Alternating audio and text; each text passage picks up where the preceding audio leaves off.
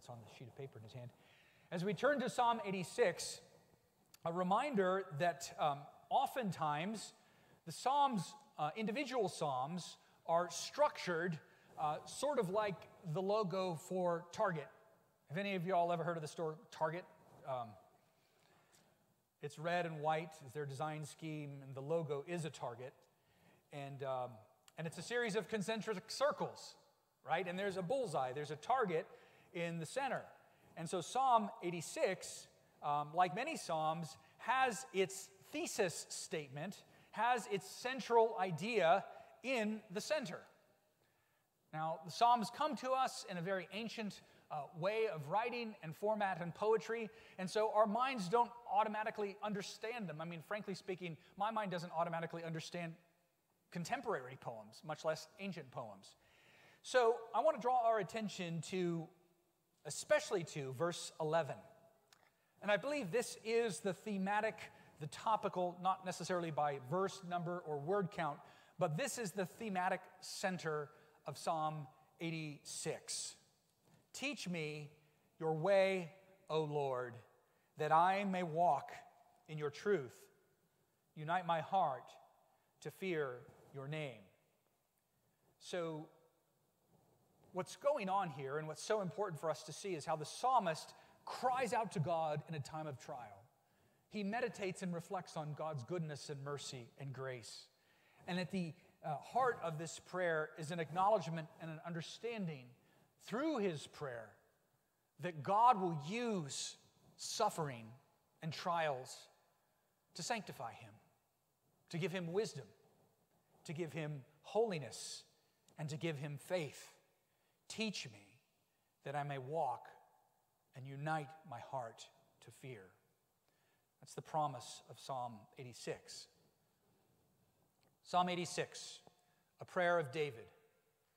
Incline your ear, O Lord, and answer me, for I am poor and needy. Preserve my life, for I am godly. Save your servant who trusts in you. You are my God. Be gracious to me, O Lord, for to you do I cry all the day. Gladden the soul of your servant, for to you, O Lord, do I lift up my soul. For you, O Lord, are good and forgiving, abounding in steadfast love to all who call upon you. Give ear, O Lord, to my prayer. Listen to my plea for grace. In the day of my trouble, I call upon you, for you answer me. There is none like you among the gods, O Lord, nor are there any works like yours. All the nations you have made shall come and worship before you, O Lord, and shall glorify your name. For you are great and do wondrous things. You alone are God. Teach me your way, O Lord, that I may walk in your truth. Unite my heart to fear your name. I give thanks to you, O Lord my God, with my whole heart, and I will glorify your name forever. For great is your steadfast love toward me. You have delivered me, my soul, from the depths of Sheol. O God, insolent men have risen up against me. A band of ruthless men seeks my life, and they do not set you before them. But you, O Lord, are a God merciful and gracious, slow to anger, and abounding in steadfast love and faithfulness. Turn to me and be gracious to me. Give your strength to your servant and save the son of your maidservant. Show me a sign of your favor, that those who hate me may see and be put to shame, because you, O Lord, have helped me and comforted me. Thus far, the reading of God's holy word. Join me now in our prayer for illumination, that the Spirit might only allow us to understand these words, but to see how they're fulfilled in Christ Jesus. Our Father, we have heard wonderful things out of thy word. We praise you for revealing Christ by promise and shadow in these pages. Help us to understand these words for thy name's sake. Amen.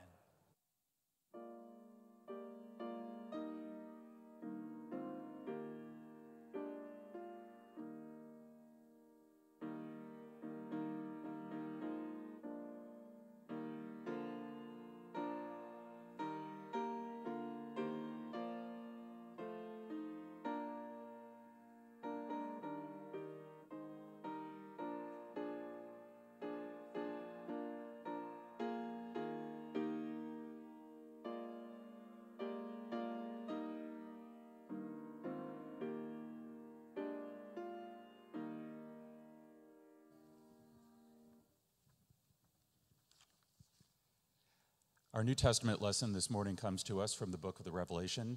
We will be reading chapter 15. If you have your Pew Bible handy, you can find it on page 1036. Then I saw another sign in heaven, great and amazing, 7 angels with 7 plagues, which are the last, for with them the wrath of God is finished.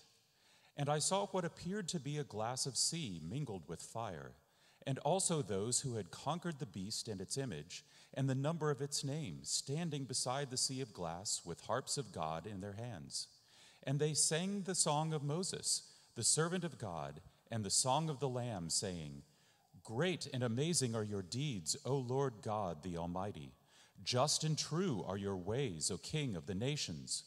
Who will not fear, O Lord, and glorify your name? For you alone are holy. All nations will come and worship you, for your righteous acts have been revealed. After this, I looked, and the sanctuary of the tent of witness in heaven was opened.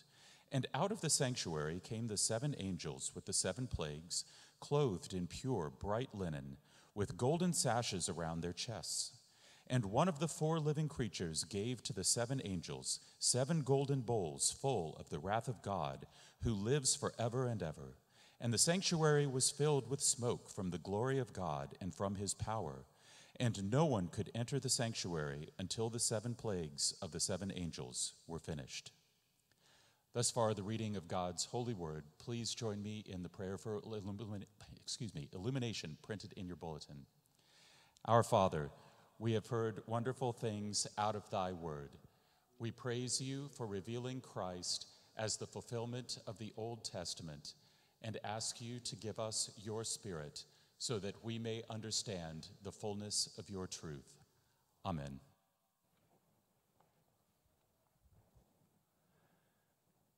Please be seated.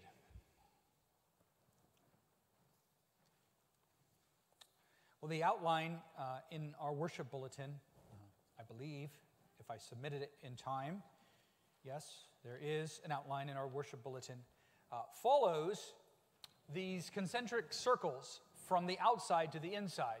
Now, you ask 100 people to outline a poem, and you'll probably get 100 different outlines. But this was provided to me by my Old Testament professor, Mark Furtado, who has a lovely commentary on the Psalms.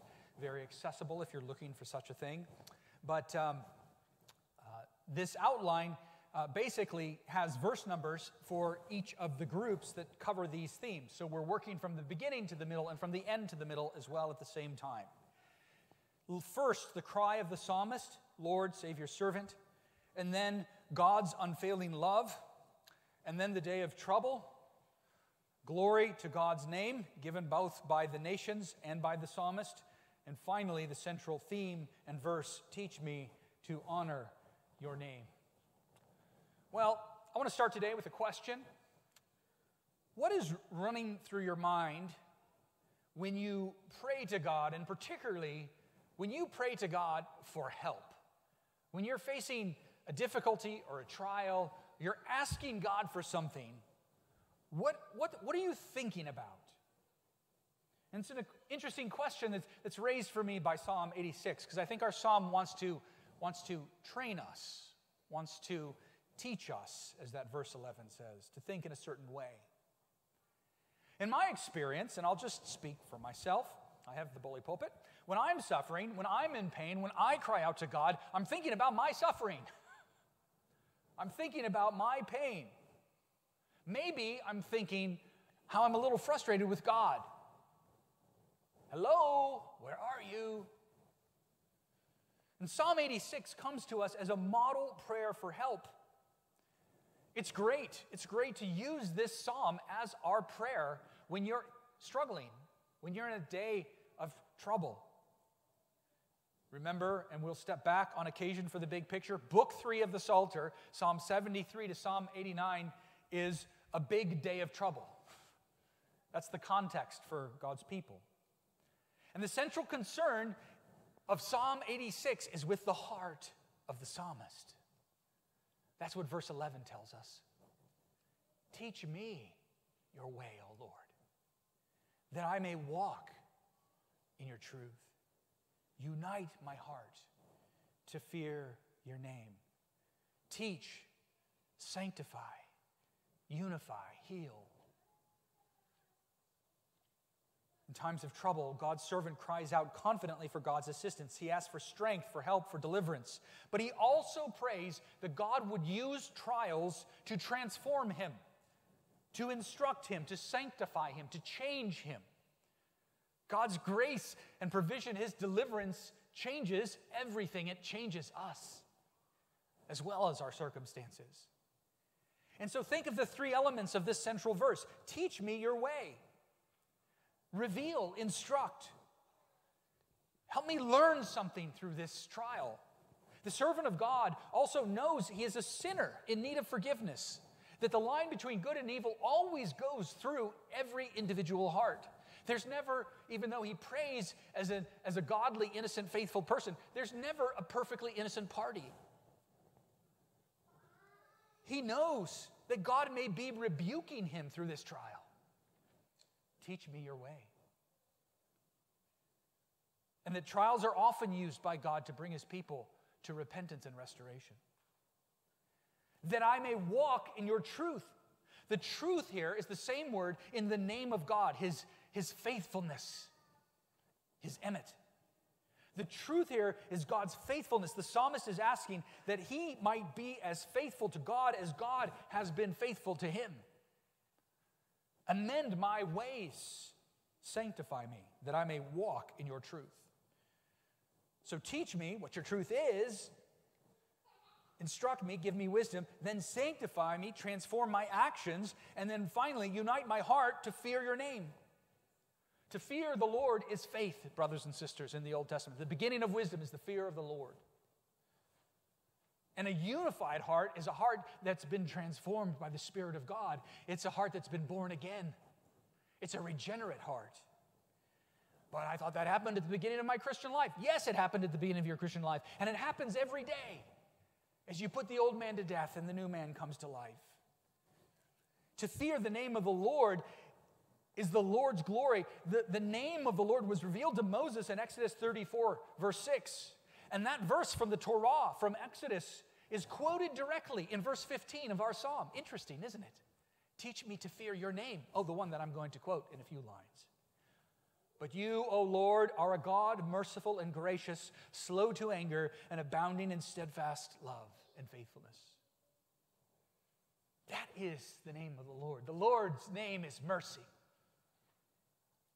And the psalmist prays that he might walk in that grace and mercy.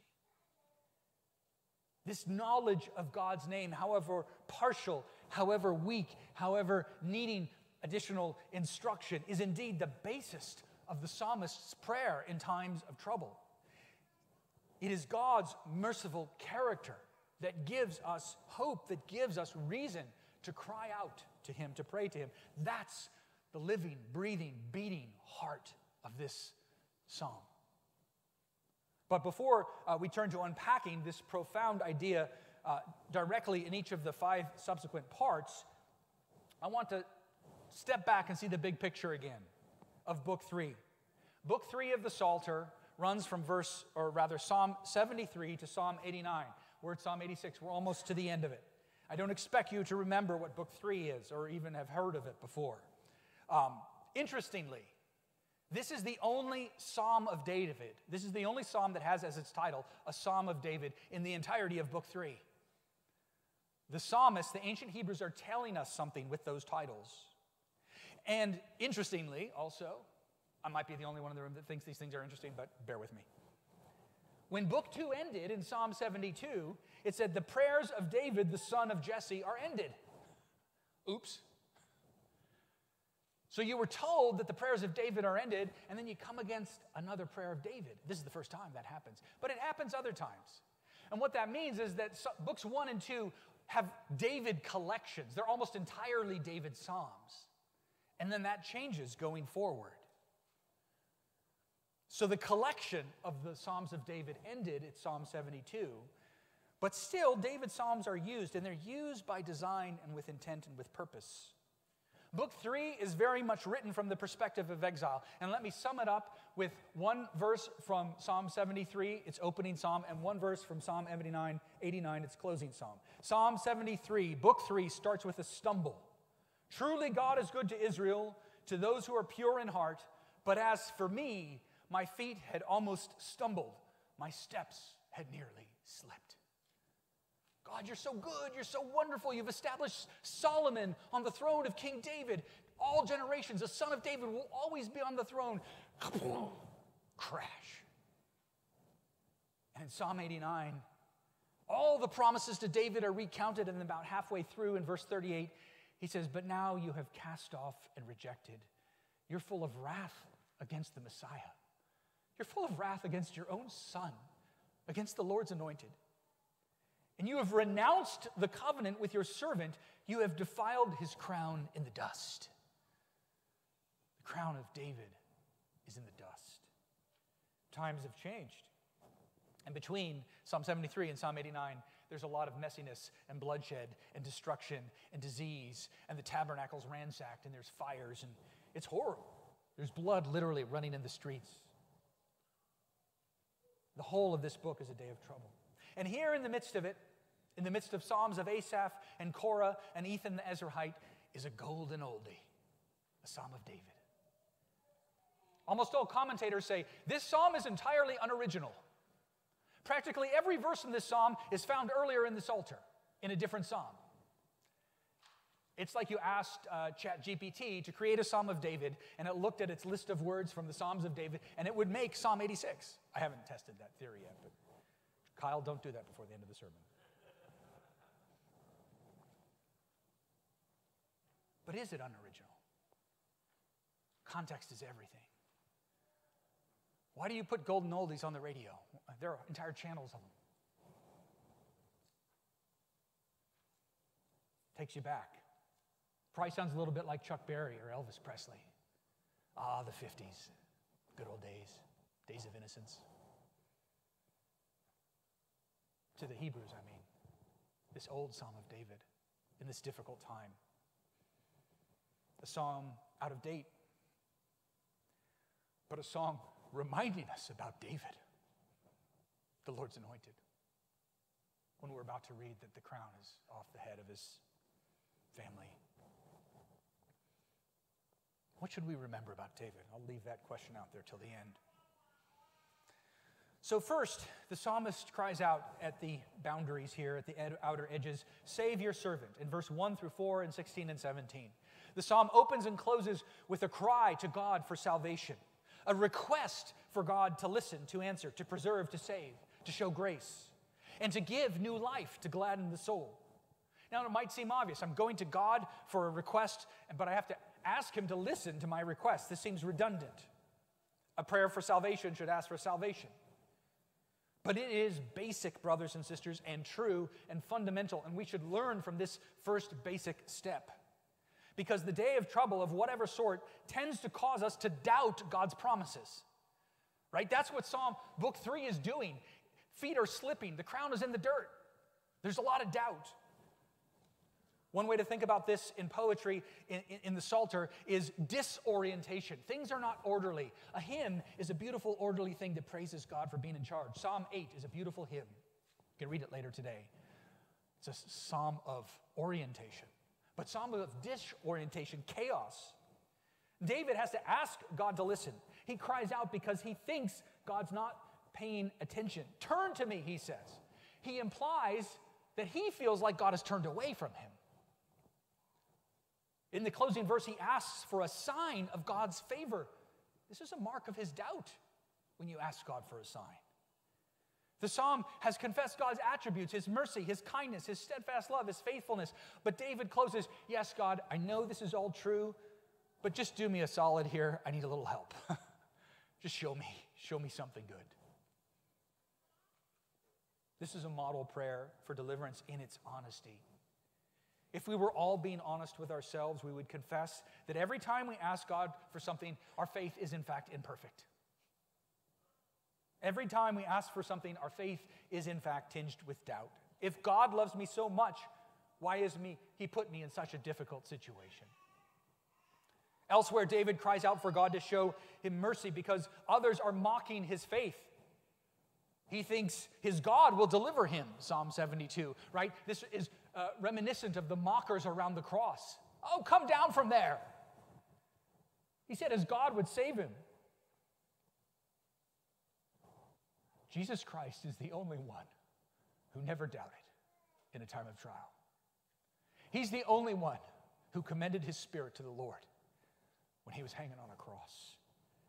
And so Christ's perfect faith is for you, brothers and sisters, when you are in a time of trial and you are doubting. He is faithful when you are faithless.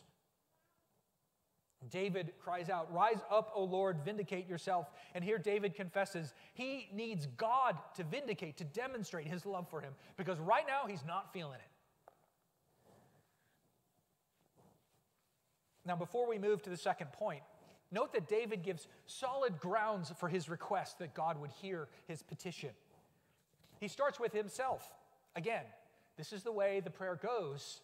This is the trajectory of the prayer for deliverance. We start with the trouble we're in because that's all that we can feel. We're overwhelmed by it. Not that he is perfect and sinless, but that he is needy and he is faithful. Lord, and the word for comes up again and again and again. Incline your ear, for I am poor and needy. Be gracious to me, for to you do I cry all the day. Gladden the soul of your servant, for to you, O Lord, do I lift up my soul. You see how he's giving reasons to God? David, in this psalm, calls himself God's servant repeatedly. There's a covenant bond here. There's a basis for this request, a relationship on which going to God is established. Throughout this psalm, God is repeatedly called Lord. And you all have heard this before, I'm sure, but sometimes in the NIV or the ESV, sometimes when we come across the word Lord in the Old Testament, it's Yahweh. It's the name of the Lord. And that's the all caps version here in verse 1. O Lord, all caps. But then we see in verse 3, it's normal capitalization. O Lord. That's a different word, Hebrew word.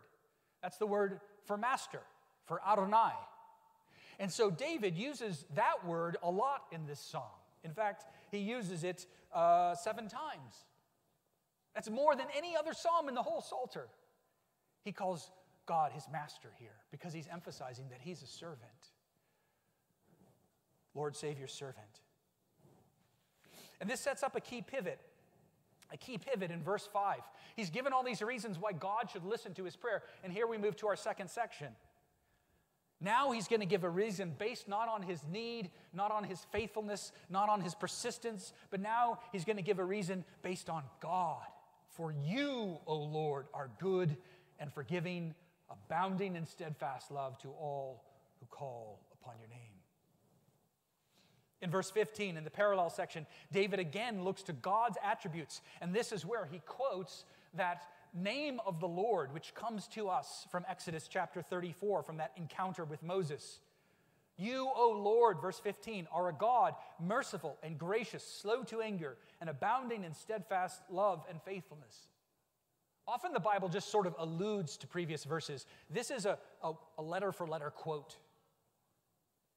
David's cry for help is grounded not ultimately in his own faithfulness, in his service, but in his master's faithfulness and goodness, God's favor, God's grace, God's mercy.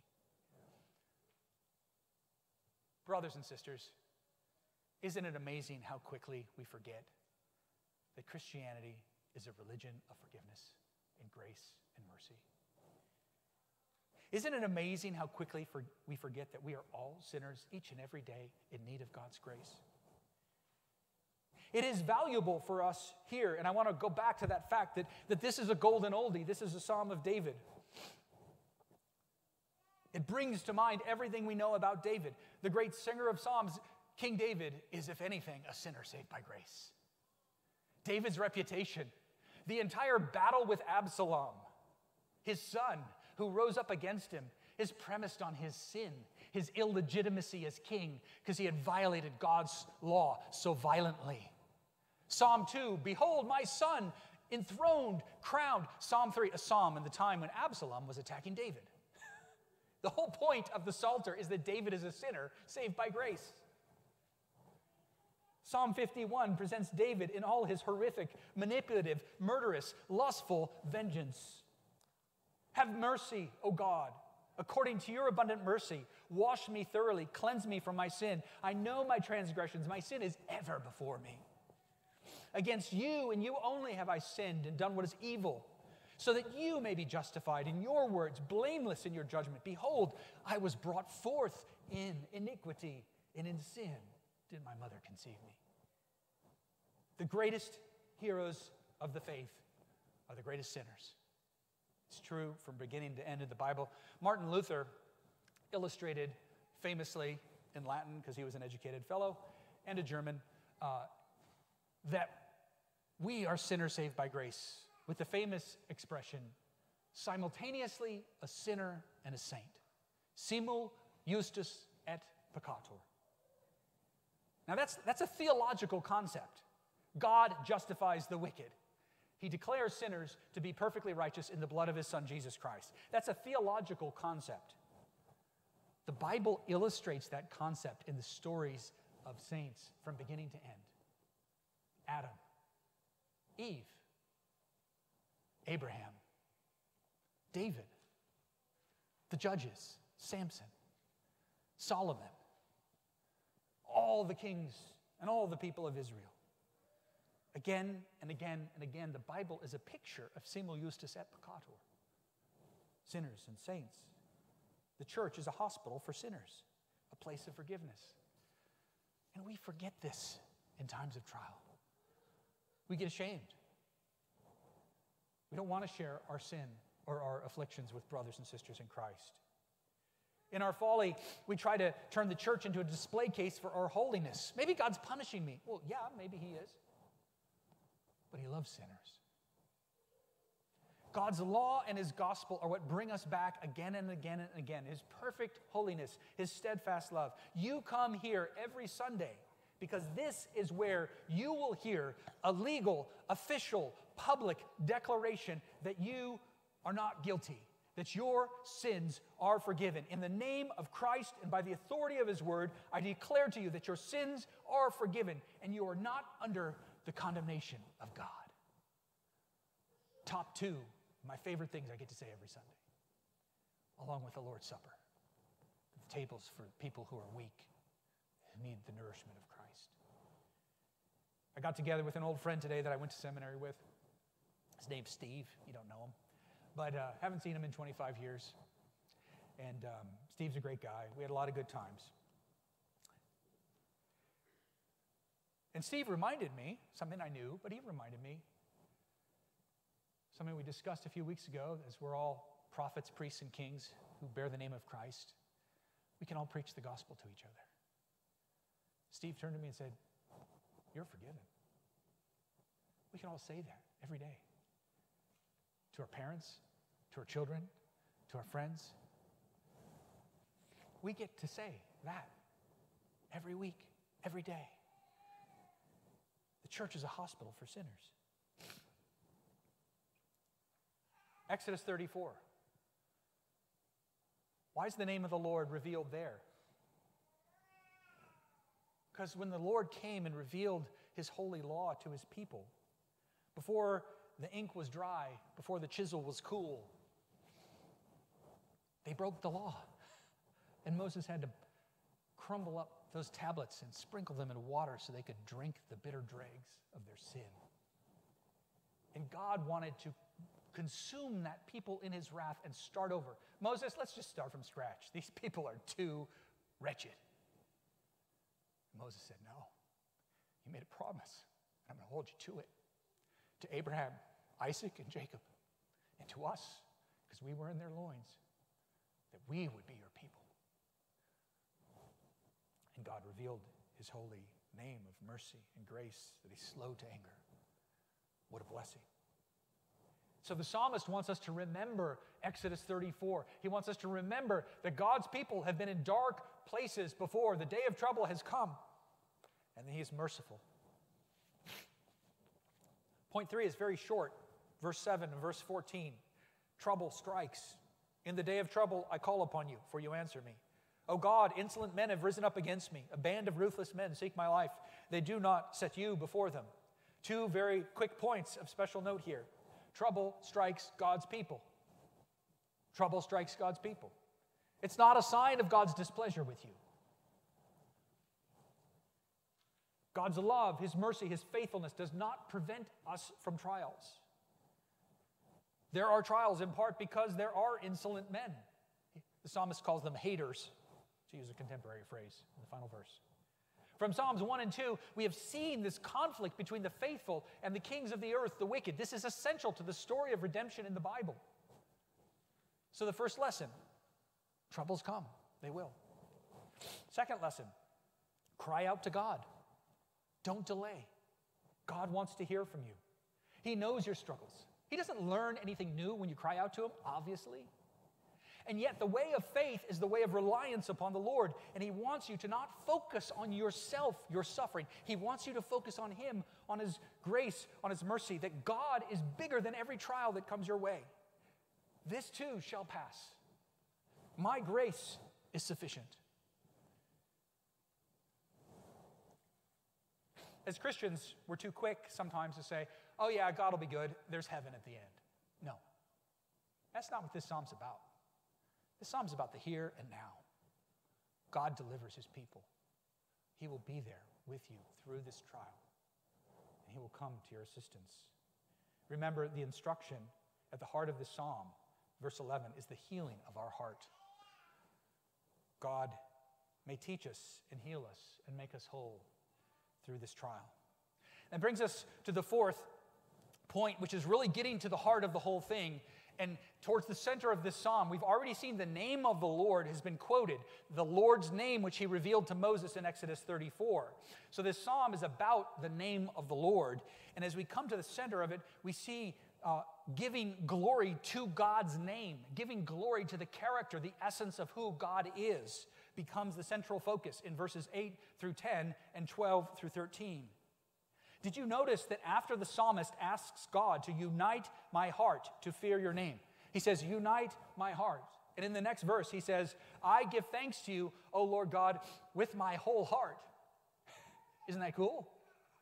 God's made the heart whole in gratitude. He's made the heart whole in gratitude. And he's been led to that place of giving thanks. Why does God allow trial, sin in the world? Why does he allow sickness, death, disease, warfare, crime, cancer, carjackings, haters? I don't know. Anyone who tells you they know, they're wrong. Don't listen to them. But I know that God delivers from these things. I know that he delivers from death itself, the final and greatest enemy. And I know that he is merciful and gracious and slow to anger and abounding in steadfast love and faithfulness. And I know that after he reveals his grace, his holy name, which is forgiveness, then he, through his Spirit, allows us to receive that grace and fills our hearts with gratitude. I know that he makes me whole. He makes you whole. How does the psalmist's whole heart show gratitude to God? It recites his name. For great is your steadfast love. You have delivered my soul from the depths of Sheol. Our praise is our gratitude. You are here today to glorify the name of God. Notice that both the psalmist and all the nations give glory to God's name. All the nations. There's this international thrust here. And this is a reminder of something we saw a few weeks ago, that God's mercy to his people doesn't terminate on his people alone.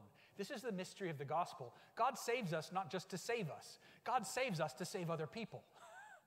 God delivered Israel to save the nations. That's the mystery of the gospel and the Gentile inclusion. And it's here in Psalm 86. The wondrous things God does here is not a reference to the mighty works of salvation, or rather is a reference to those mighty works of salvation. The plagues, the Exodus, those are the wondrous works of God. And even in the Exodus, we read that God did these things so the nations might know and see his glory.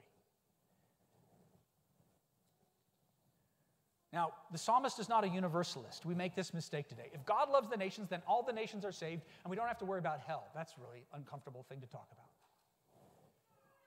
The psalmist is not a universalist. The Bible is not universalistic. There is a judgment. Not all will be saved. You must turn to the Lord in faith.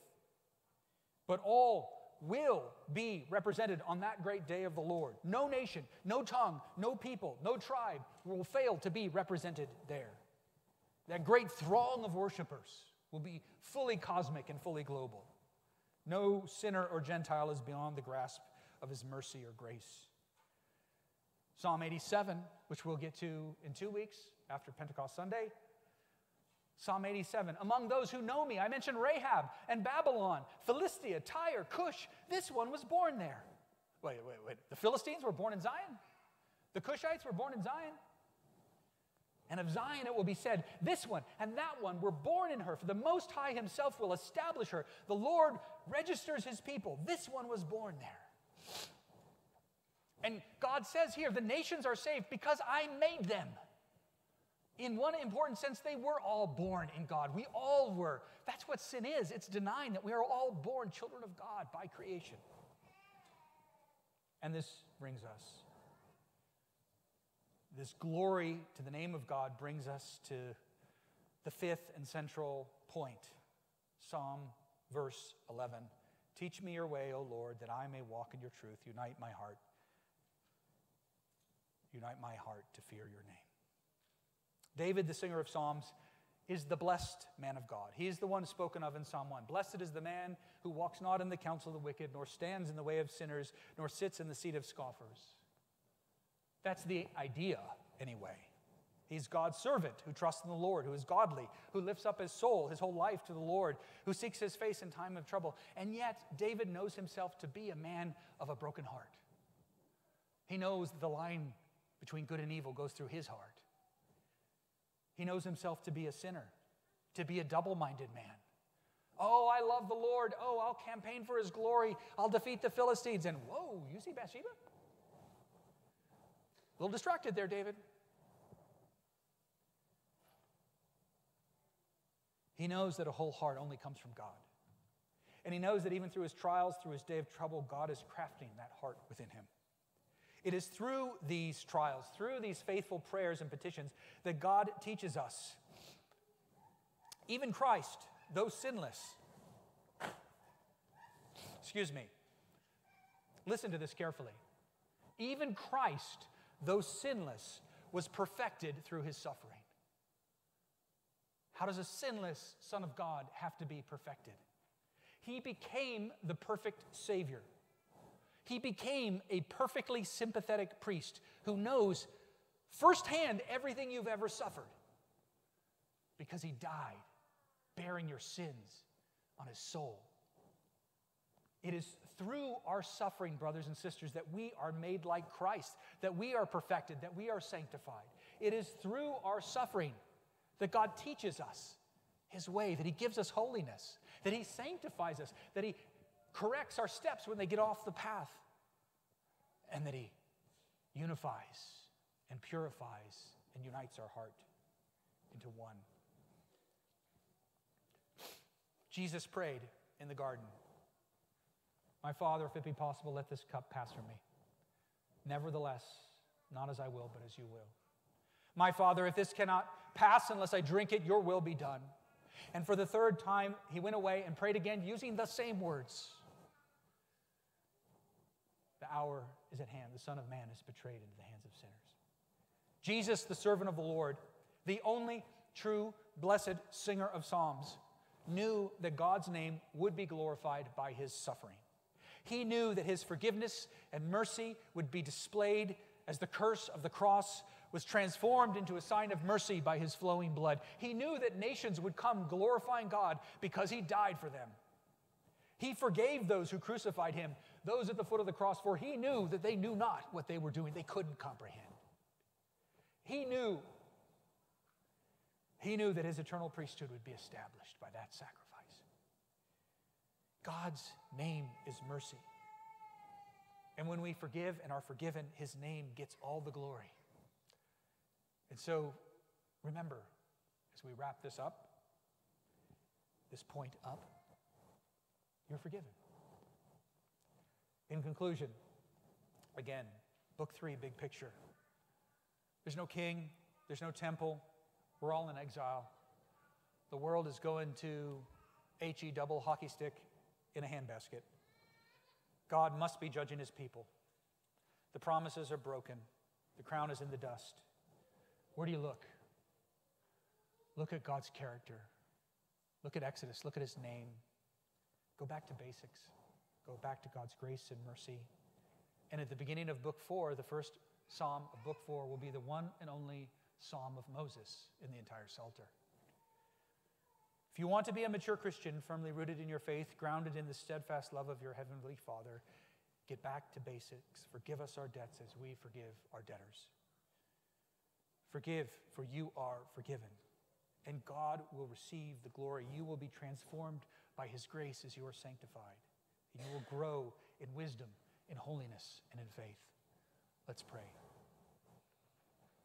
Merciful God, you humble us again and again and again by the offensive word of the cross, that our sin was so great that Jesus had to die, that he had to bleed, that he had to suffer. We should be ashamed, but we are not, because our shame is transformed into rejoicing by your Spirit who fills our hearts, who allows us to believe and to receive the gift of his forgiveness in the cross and the gift of new life in his resurrected and ascended glory. In his name we pray. Amen.